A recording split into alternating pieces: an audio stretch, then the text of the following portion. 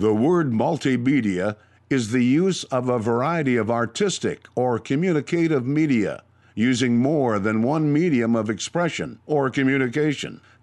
Cafe is a type of establishment that serves coffee and is known as a place where information can be exchanged.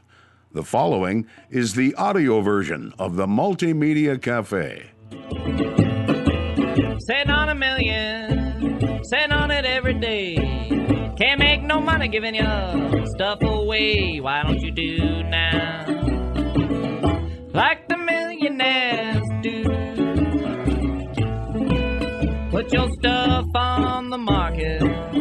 You can make a million too. Welcome to the Multimedia Cafe. My name is Jason Spees. I'm your host. Thank you, folks, for pulling up a stool. Joining the conversation at the Multimedia Cafe Week in Review here on the Crude Life Media Network. The Multimedia Cafe, a place where you never know who you're going to run into or what you're going to talk about. Now, some of you folks might be tuning in wondering, what happened to Coffee and Capitalism? Well, this is Coffee and Capitalism. We've just changed our name, and we've gotten a little bit more broad beyond the Coffee and Capitalism, so that's why we have the Multimedia Cafe. Hope you folks are okay with the name change. I know we are here. It's streamlined things a lot more here at the Multimedia Cafe. Okay, let's take a look at what we've got in store for you today during our Week in Review here at the Multimedia Cafe. Keith Bowden, he's an oil and gas drilling consultant, gives an update from the Haynesville and the Austin Chalk shale plays. Also, the energy infrastructure and construction is in limbo down there because of some political rife. Keith Bowden, right here on the Multimedia Cafe Week in Review. And who do we got coming up after Keith Bowden? We've got, Monty Bessler with the Williston API Chili Cook-Off and Frackinator Consultant. Got a chili cook-off right around the corner, February 9th. We get all the information. Also, talks a little bit about some charitable giving from the oil and gas industry. And Sarah Myrie with the Community Ambulance Service of New Rockford.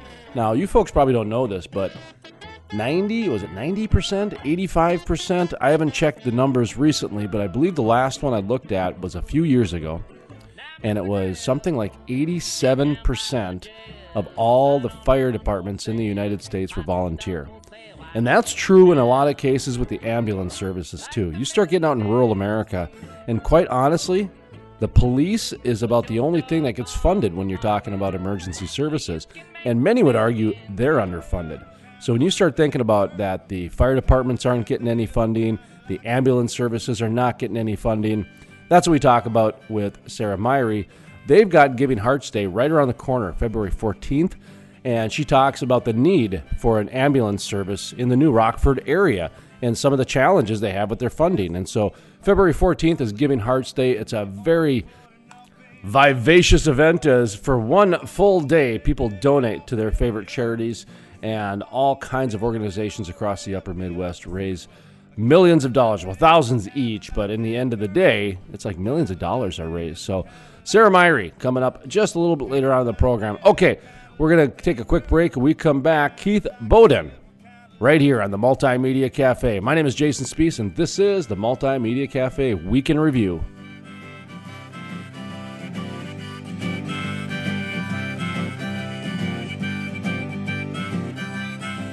Well, you can be my little pony, I'll be your big stud. You can be Bugs Bunny, I'll be Elmer Fudd. I'll follow you, I think you know the way. If we were pigs, then we'd be getting dirty. I said, well, I kinda like that, we kinda like that girl. We kinda like that, we kinda like that. We kinda like that, we kinda like that girl. We kinda like that, we kinda like that, yeah. Welcome back to the Multimedia Cafe. My name is Jason Spees. Thank you, folks, for pulling up a stool, joining the conversation. The Multimedia Cafe Week in Review. All right, coming up next, we have Keith Bowden. He's an oil and gas drilling consultant. Gives us an update what's going on down in the Haynesville and Austin Chalk shale plays. My name is Keith Bowden, and I'm working for Concho Oil and Gas. Outstanding, and thank you for joining the program here today. Now, quickly, let's get a nice update on the oil and gas industry. You mentioned it's slowed down a little bit there in Louisiana? Yeah, Louisiana has some issues with our oil and gas industry. the rest of the country is picking up. The recent drop in oil prices didn't help anything, but in general, the oil and gas industry is picking up in Texas, Colorado, Oklahoma, and in the Dakotas. Things are picking up there, but Louisiana is pretty much dead in the water. And one of the main reasons for that is the political atmosphere that we're suffering through in Louisiana right now.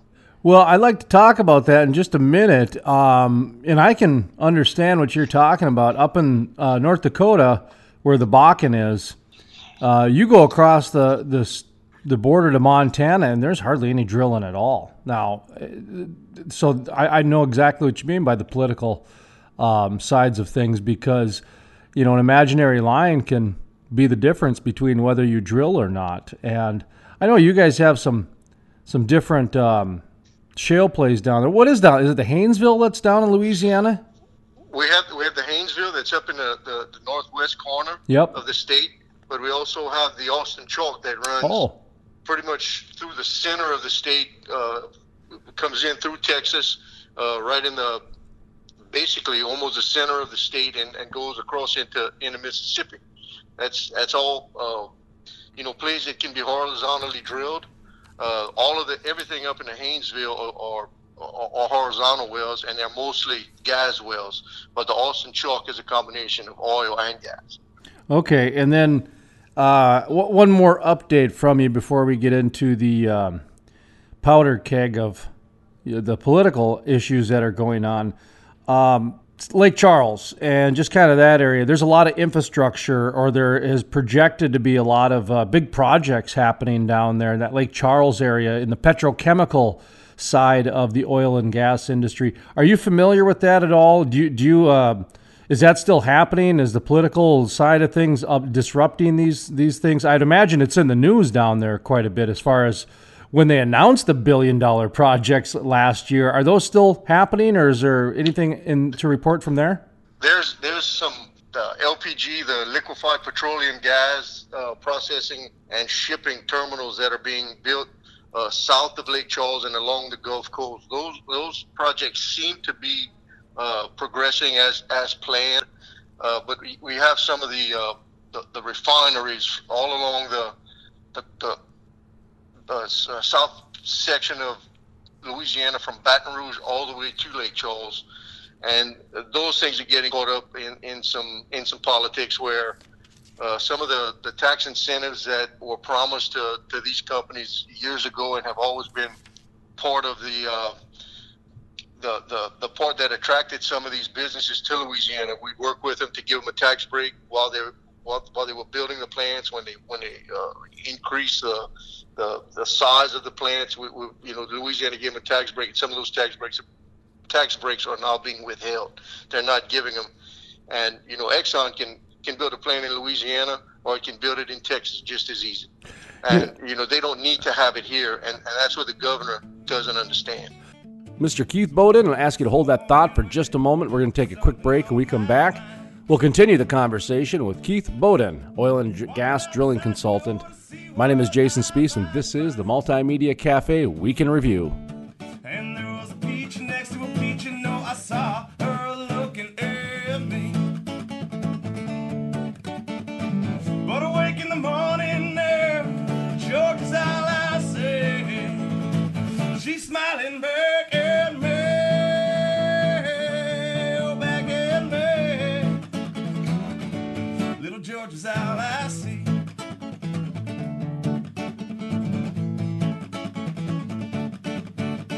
So I went down to Nashville, Tennessee, where I ran into a Miss Little Peggy Lee. And there was a drinking, she started looking at me. Jason Spees, the most trusted voice in the Bakken. I totally agree with you, and the word that you brought into this is fact. You tell the facts, and then you let people make up their own minds. You want someone who's competent. You don't want to get a bunch of rookies. Love listening to Jason Spiess on the radio, and if I miss him there, I catch him online. Let's bring in Jason Spiess, who is a multimedia journalist in North Dakota. Jason, what's your thought on this? No one does an interview like Jason Spiess.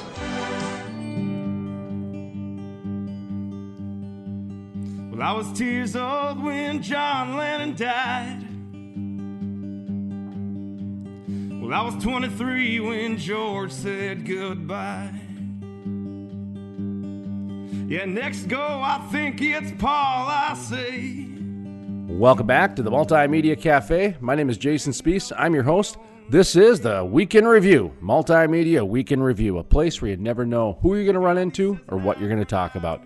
Coming up next, we're going to continue the conversation with Keith Bowden, an oil and gas drilling consultant. This is Keith Bowden. It's interesting, and you brought up the refinery part. Up in North Dakota, the same thing. They've gone through, I want to say, close to 2 years of legal battles just to validate, and they're correct every single time, but the state and the political just hoopla law that happens is to, I talked to William Prentice, the CEO of Meridian Energy Group, about a month ago, and he said the new normal is attorneys when it comes to refineries. He goes, you got to spend a year in court before you can even get to the next leg of a permit. It sounds like you guys are experiencing that down there too, huh?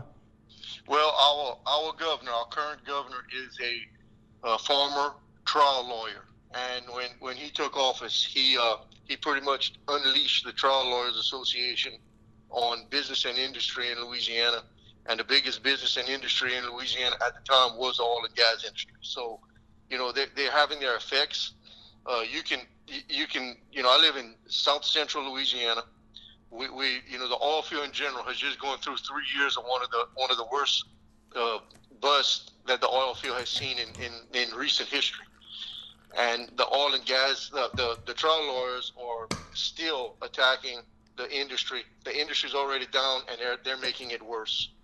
And you drive along any highway in South Louisiana, Interstate 10, the major thoroughfares, where 3, 4, 5 years ago you used to see help wanted on billboards. You saw billboards all over with companies advertising that they needed people. They were looking for help.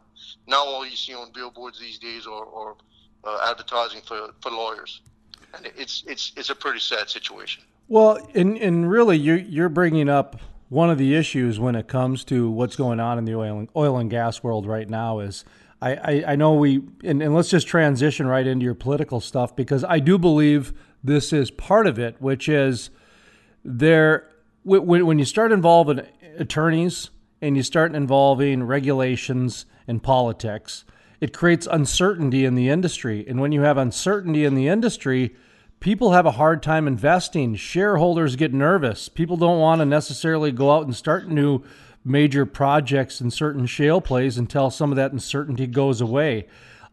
Is that kind of a central theme down there in Louisiana with what you're talking about with some of the political powder kegs? Absolutely. I mean, nothing happens, and this is in business in general, not just the oil and gas business, but nothing happens until the bean counters get to look at everything and make a final decision.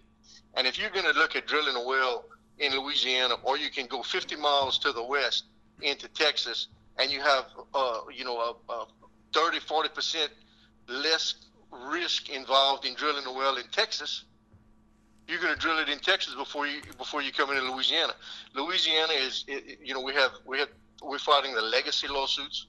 The severance tax that operators pay in Texas, in Louisiana, is 12.7%, where you cross the border into Texas and you're paying 3.4%. We have to have a level playing field to even start attracting our oil and gas companies back. And then you carry this thing one step further. You can look at Toyota or Ford or Carrier Air Conditioners or any of these major corporations that, if they're going to consider building a new plant, do you think they're going to build it in a plant where the political atmosphere is sue industry, or work with industry to attract business? we're just shooting ourselves in the foot. So this 12.7 12% compared to, was it 3.4 or something like that? That's correct. Okay, so that's correct. Is that like a oil gas production extraction tax? Is that kind of the That's idea? Correct. Okay. That's correct. It's an extraction tax. Anything that's extracted from the state of Louisiana, they pay a tax per barrel, 12.7% here in Louisiana. They have the same tax in Texas, but they pay 3.4%. Just like the legacy lawsuits. Legacy lawsuits are lawsuits that they can go back and sue the operator of a well from today till when it was originally drilled.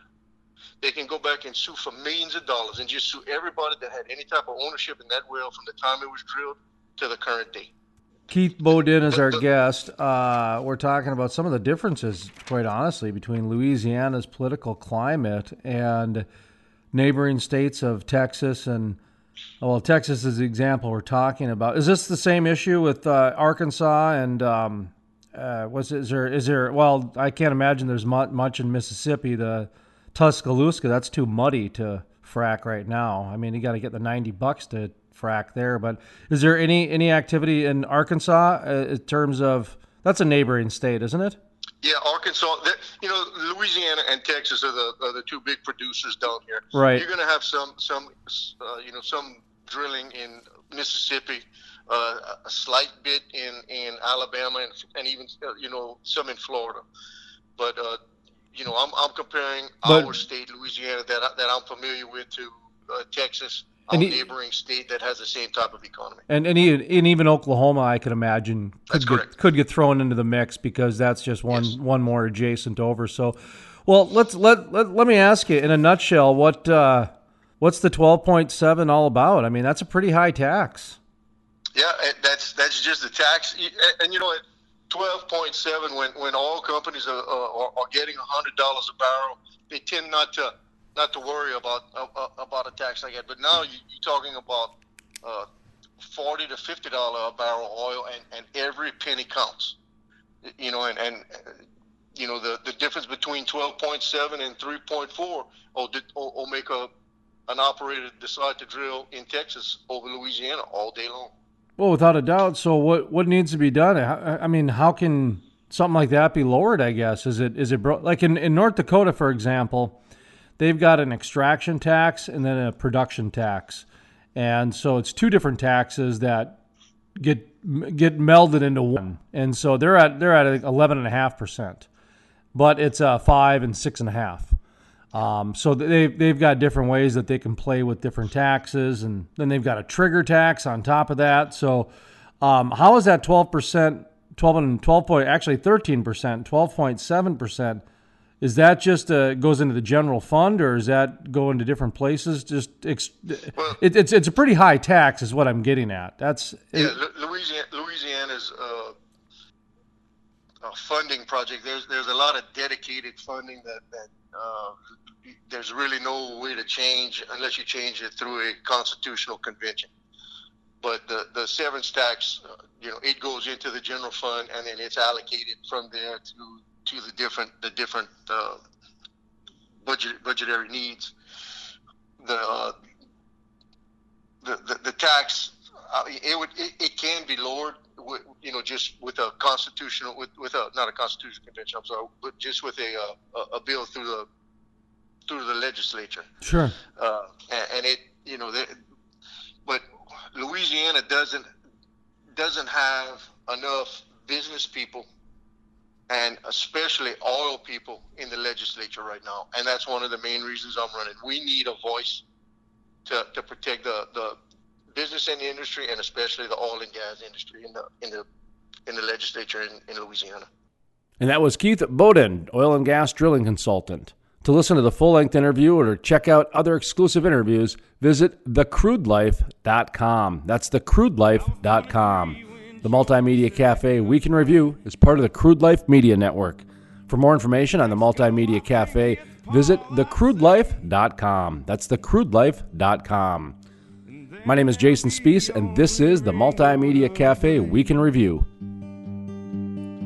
Well, Gandhi says an eye for an eye makes the whole world blind.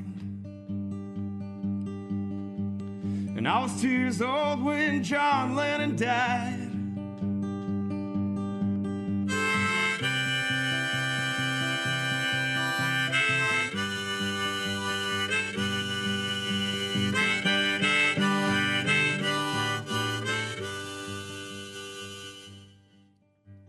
Well, I was born under a harvest moon. And I wasn't too late and I wasn't too soon. And I was born on the first day of my life. And I was 2 years old when John Lennon died. Today's music is performed by Tom Pexkamp, singer-songwriter extraordinaire. If you'd like to know more information about Tom Pexkamp, the singer-songwriter, freerockandroll.com. That's freerockandroll.com, or go to the Crude Life and click on the Musicians tab. Tom Pexkamp. Well, I've told the truth, yeah, you know that I've lied. You know we do what we do so we can survive. And I was 2 years old when John Lennon died.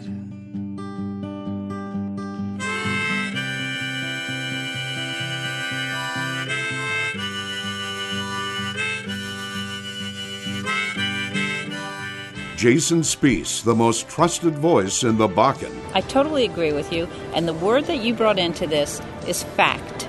You tell the facts, and then you let people make up their own minds. You want someone who's competent. You don't want to get a bunch of rookies. Love listening to Jason Spiess on the radio, and if I miss him there, I catch him online. Let's bring in Jason Spiess, who is a multimedia journalist in North Dakota.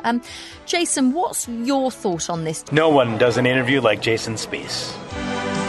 Meridian Energy Group of Belfield, North Dakota is building the most technologically advanced oil refinery on the planet, the Davis Refinery, a project designed to achieve emission control levels the industry has never seen before. The Davis Refinery, working for North Dakota. MeridianEnergyGroupInc.com.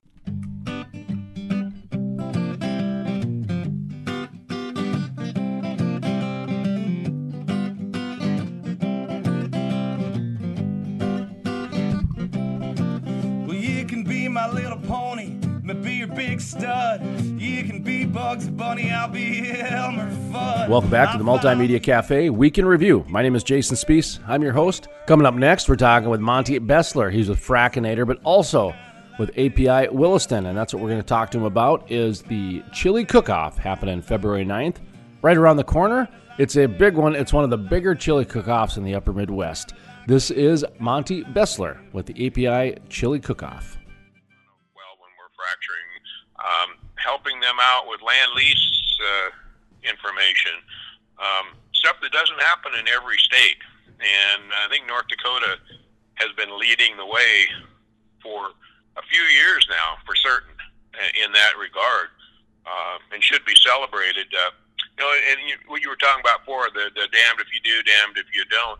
It's interesting because if you look at the API chapters, for instance, that we're talking about here for the chili cook-off, the gumbo cook-off, they're actually expressly forbidden by their bylaws that come down from the parent API organization from lobbying in any way, shape, or form. Yet they could be accused of it. Really? Yeah, it's written right in the bylaws. I actually had to enforce that a couple times when I was a past president of the API chapter here. Well, let's talk about that cook-off one more time. Let's kind of give people a little bit of a summary and what to expect, that sort of thing. So, is there any prizes or raffles, or if you're a cooker, do you in addition to the trophy, do you get bragging rights, or just kind of give us an overview? Oh yeah. There is. The trophies are nice trophies, but there are small. There's door prizes given away to everybody. Everybody qualifies, including the team members. And then, as I mentioned before, at every booth they have games, which some of those prizes are awesome. I mean, like big coolers and heck, fire rifles, and some of the raffles are unbelievable. I won about an $1,100 Bison football tailgating setup. Awesome. So one year, and there's a raffle ahead of time for several prizes, which again are quite nice, usually involving like half a beef or TVs or any number of different things. So yeah, there's certainly one of the things because it's a pretty big event and there's also adult beverages involved. It is limited to 21 and older. So we used to have children there, but that became impractical at some point when the venues set up their own bars in there. We no longer could do that, unfortunately. I love it. Yeah, well, and I'll just say the chili cook-off is got a legendary reputation in the state, right? It's very well known. When I was chairman or president of the API, I actually got a team from Seattle that had heard about it and wanted to come out and be in the event, and they did. Unfortunately, they expected to win, and so they didn't come back because they didn't win. But they didn't realize, I don't think, at what level of a charity event it was, rather than a official chili cook-off competition. Right. Well, have you got a website or a Facebook page, anything like that? Well, you can go to Williston Basin API and just Google that, and you'll come up with the Williston Basin API chapter webpage, and on that page, you can select the links. It'll direct you to information about the chili cook-off, donations if you wish to. We take all kinds of donations, and we acknowledge our donors all the way from 100 on up, in classes of bronze, silver, gold, diamond, platinum, and black gold, depending on the level of the donations. And then we take gifts as well to give away as door prizes, and those we try to value them appropriately and acknowledge them and dollar wise to get them a level of recognition for if they donate a very nice prize. So and then later on in the evening we have Slam Alabama, who's a fantastic band, music, dance band, goes on until about 11:30. It's a packed event. If you come there, you can expect to be in a line to get in, and it's quite the fun deal. It's like you say, it's pretty well known, and the waiting list to get in as a team is sometimes years waiting, unless you can find somebody who will co-op with you on a site, because there's a limited number of spots. And so it's very, very well known and popular event. It's like Green Bay Packer tickets. Someone's got to die before you can get in there. Jeez. That was the joke for a long time. Hey, we're talking about the 38th annual API Williston Chili Cook-Off happening in the Grand Williston, February 9th, 2019. Doors open at 3 p.m. Chili is served at 5 p.m. And go ahead and mention a few of your sponsors, maybe some of the big ticket sponsors that pay to get their name out there and let people know that they're a part of that. Do you have any of the big sponsors this year? Well, we have a lot of the usual ones. A lot of them are the team sponsors, like J-Mac and Halliburton and Schlumberger and MDU, just to name a few. But it's a lot of them are the same ones, just like we mentioned, to get in. But once they get a spot, Baker's another one. It's hard to get them out unless you can work out a deal to co-sponsor a spot with them, and that's happened a lot. Because we love it when we get more companies involved. It's just more money for the charities and donations that the API gives out, and they get a little recognition for it. All right. Well, thank you, sir. Appreciate the time today, and looks like we'll be seeing you February 9th at 3 o'clock at the Grand Williston for the 38th Annual Cook-Off. Did we leave anything out?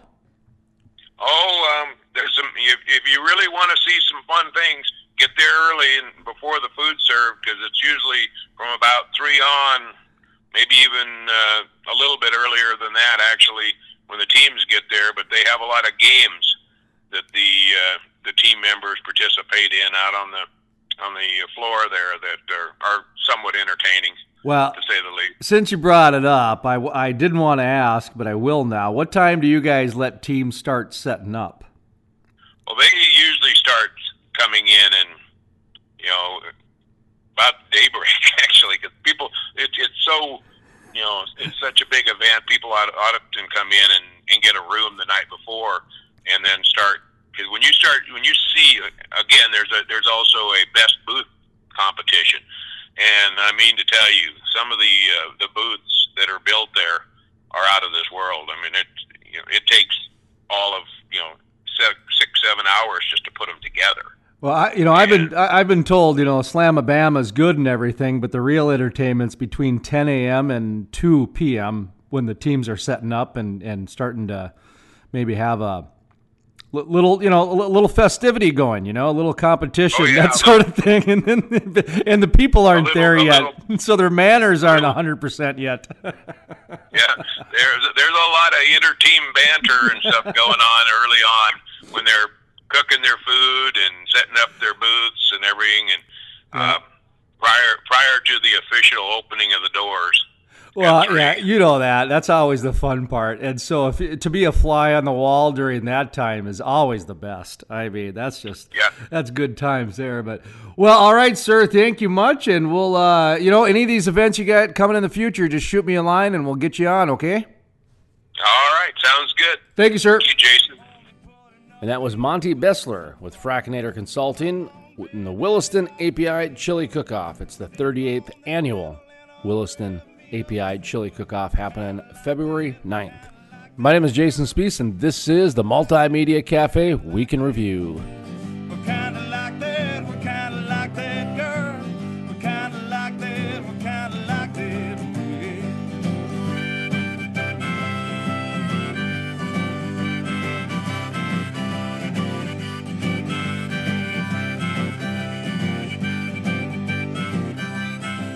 Well, you can be my little pony, I'ma be your big stud. You can be Bugs Bunny, I'll be Elmer Fudd. I'll follow you, I think you know the way. If we were pigs, so we'd be getting dirty.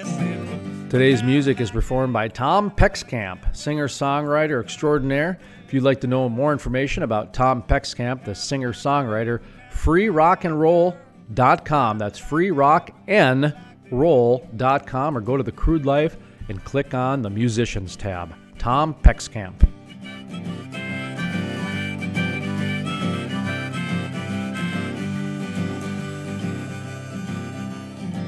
We're kinda like that, we're kinda like that girl. We're kinda like that, we're kinda like that. We're kinda like that, we're kinda like that girl. We're kinda like that, we're kinda like that, ooh, yeah. Meridian Energy Group of Belfield, North Dakota is building the most technologically advanced oil refinery on the planet, the Davis Refinery. A project designed to achieve emission control levels the industry has never seen before. The Davis Refinery, working for North Dakota. MeridianEnergyGroupInc.com. Jason Spees, the most trusted voice in the Bakken. I totally agree with you, and the word that you brought into this is fact. You tell the facts, and then you let people make up their own minds. You want someone who's competent. You don't want to get a bunch of rookies. Love listening to Jason Spees on the radio, and if I miss him there, I catch him online. Let's bring in Jason Spees, who is a multimedia journalist in North Dakota. Jason, what's your thought on this? No one does an interview like Jason Spees.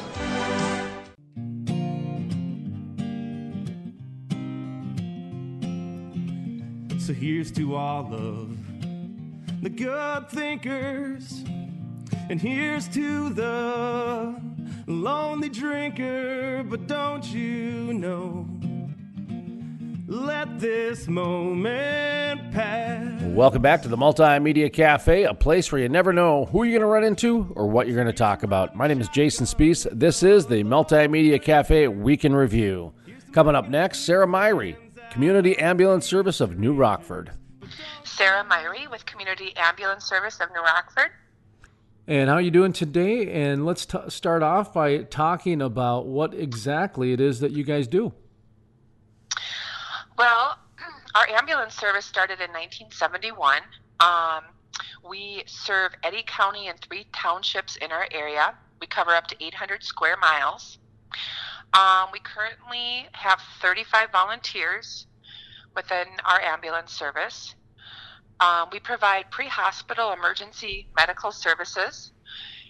We also offer training as far as monthly trainings for our squad.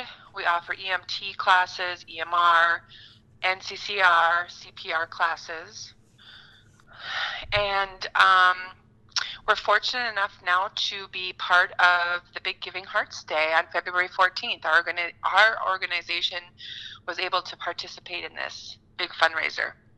Talk to me about your history and relationship with Giving Hearts Day. Is this your first year, your second, third, fourth year? How did you guys get involved with it? It's our first year. I know of other local organizations that have been part of it, so I went ahead and signed up for it and went to the training, all the trainings for it and stuff. So it's our very first year, so we're feeling very overwhelmed, but they say that's a normal feeling to feel. Oh yeah, well that's uncharted waters, that type of thing. Have you been talking to other cities or other organizations or just people that are helping calm some of those waters, I guess? Yeah, we do. I have been to multiple trainings in the Fargo, Grand Forks area, talking to other nonprofit agencies, getting different ideas on how they network and outreach to area businesses. And they say that, every year gets better. You build your volunteer base and you get your donors. And so the first year is very overwhelming, but the next year after that continues to grow. So yeah, I've been to several trainings in Fargo, gearing up and being ready for this day. So, Community Ambulance Service of New Rockford, is New Rockford growing like everywhere else in western North Dakota? It is. We cover New Rockford, Cheyenne area. The problem is all of our volunteers have been on the squad for 35 years or so. So it's really hard to find new volunteers. Everybody's maxed out on volunteering for every organization, it seems like. But so we've had to hire a few EMTs and a paramedic to cover our service area. So that's why we are looking for donations and raising money to cover these costs. So one of the questions I like to ask people is, where do the resources go? To a general fund or specific needs? It sounds to me like you guys do have some specific needs out there, huh? Yeah, we do. It goes into a general fund, but we've had managers in the past, but we cover 24 hours, 7 days a week, and we staff 2 EMTs and 1 CPR driver at all times. By state law, you're only required to have 1 driver and 1 EMT, but we never want to throw anybody in the back of a rig by themselves, because we don't have the call volume like, say, Bismarck or Fargo does, Yeah, I get that. Talk to me a little bit about the challenges that you guys have. You've mentioned a few, and the way I want to phrase this is, when you look at different emergency responders and that type of thing, take like the police department, and generally they're pretty well funded in the grand scheme of emergency services. When you do the flip side of, say, firefighters, where 85% of firefighters in America are volunteer. And you just mentioned the word volunteer multiple times, and you guys are like a community ambulance service. So talk to me a little bit about the funding and some of the challenges and just that whole emergency services industry, because I don't think people understand, when you start getting out of cities, it's mostly volunteer. Well, that's correct. we have calls that are 20 miles away from us. Our nearest hospital is 15 miles away. One of the biggest challenges this year we were facing is our state funding got cut tremendously. We used to get like $150,000 a year, and it went down to like $30,000. And what the state wants us to do is all these little ambulance services join forces with the hospitals. And that's a huge issue here in the New Rockford-Cheyenne area because of our service area. And if we depended on Carrington Hospital to be there, it would take close to an hour. So anyways, the state is revisiting all of this because if we end up doing that, the time response for a real emergency would be the person probably wouldn't survive, especially in a cardiac situation. So it's a real challenge to recruit volunteers. Our funding's being cut. So we're basically trying to survive on our own, and our local area has just been, generous and trying to support in every way because they know it's vital to have in this area. We have a nursing home here. Our population is all elderly mostly. So, we get a lot of calls, and I just can't imagine having to wait, someone calling 911 and having to wait 35, 40 minutes for an ambulance. That's just too late. Well, think about what your situation would be if you had to call 911 and no one showed up. I mean, that's what I tell people. Think about that.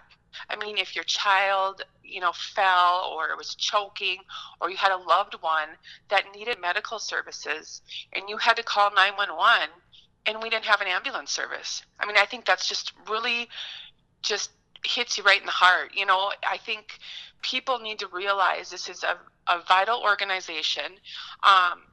And if you want to keep services here and provide medical emergency services to your loved ones, we need donations. We need your help, and Giving Hearts Day is the perfect time to donate. I mean, they match funds. It's a 24-hour online, so you don't even have to leave your home. You can go right online and do it. So we're really hoping that everybody could step up and donate to this great cause. And that was Sarah Myrie with the Community Ambulance Service of New Rockford. To listen to the full-length interview or to check out other exclusive interviews, visit thecrudelife.com. That's thecrudelife.com. The Multimedia Cafe Week in Review is part of the Crude Life Media Network. For more information on the Multimedia Cafe, visit thecrudelife.com. That's thecrudelife.com. And that's going to do it this week for the Multimedia Cafe Week in Review. My name is Jason Spees. I'm your host. We'll be back next week at this time at this very radio station. From the staff of the Multimedia Cafe Week in Review, my name is Jason Spees, asking you to save your life and enjoy the spice. Sign on the front porch saying, hot stuff for sale, why don't you do now? Like the millionaires do. Put your stuff on the market. You can make $1 million too.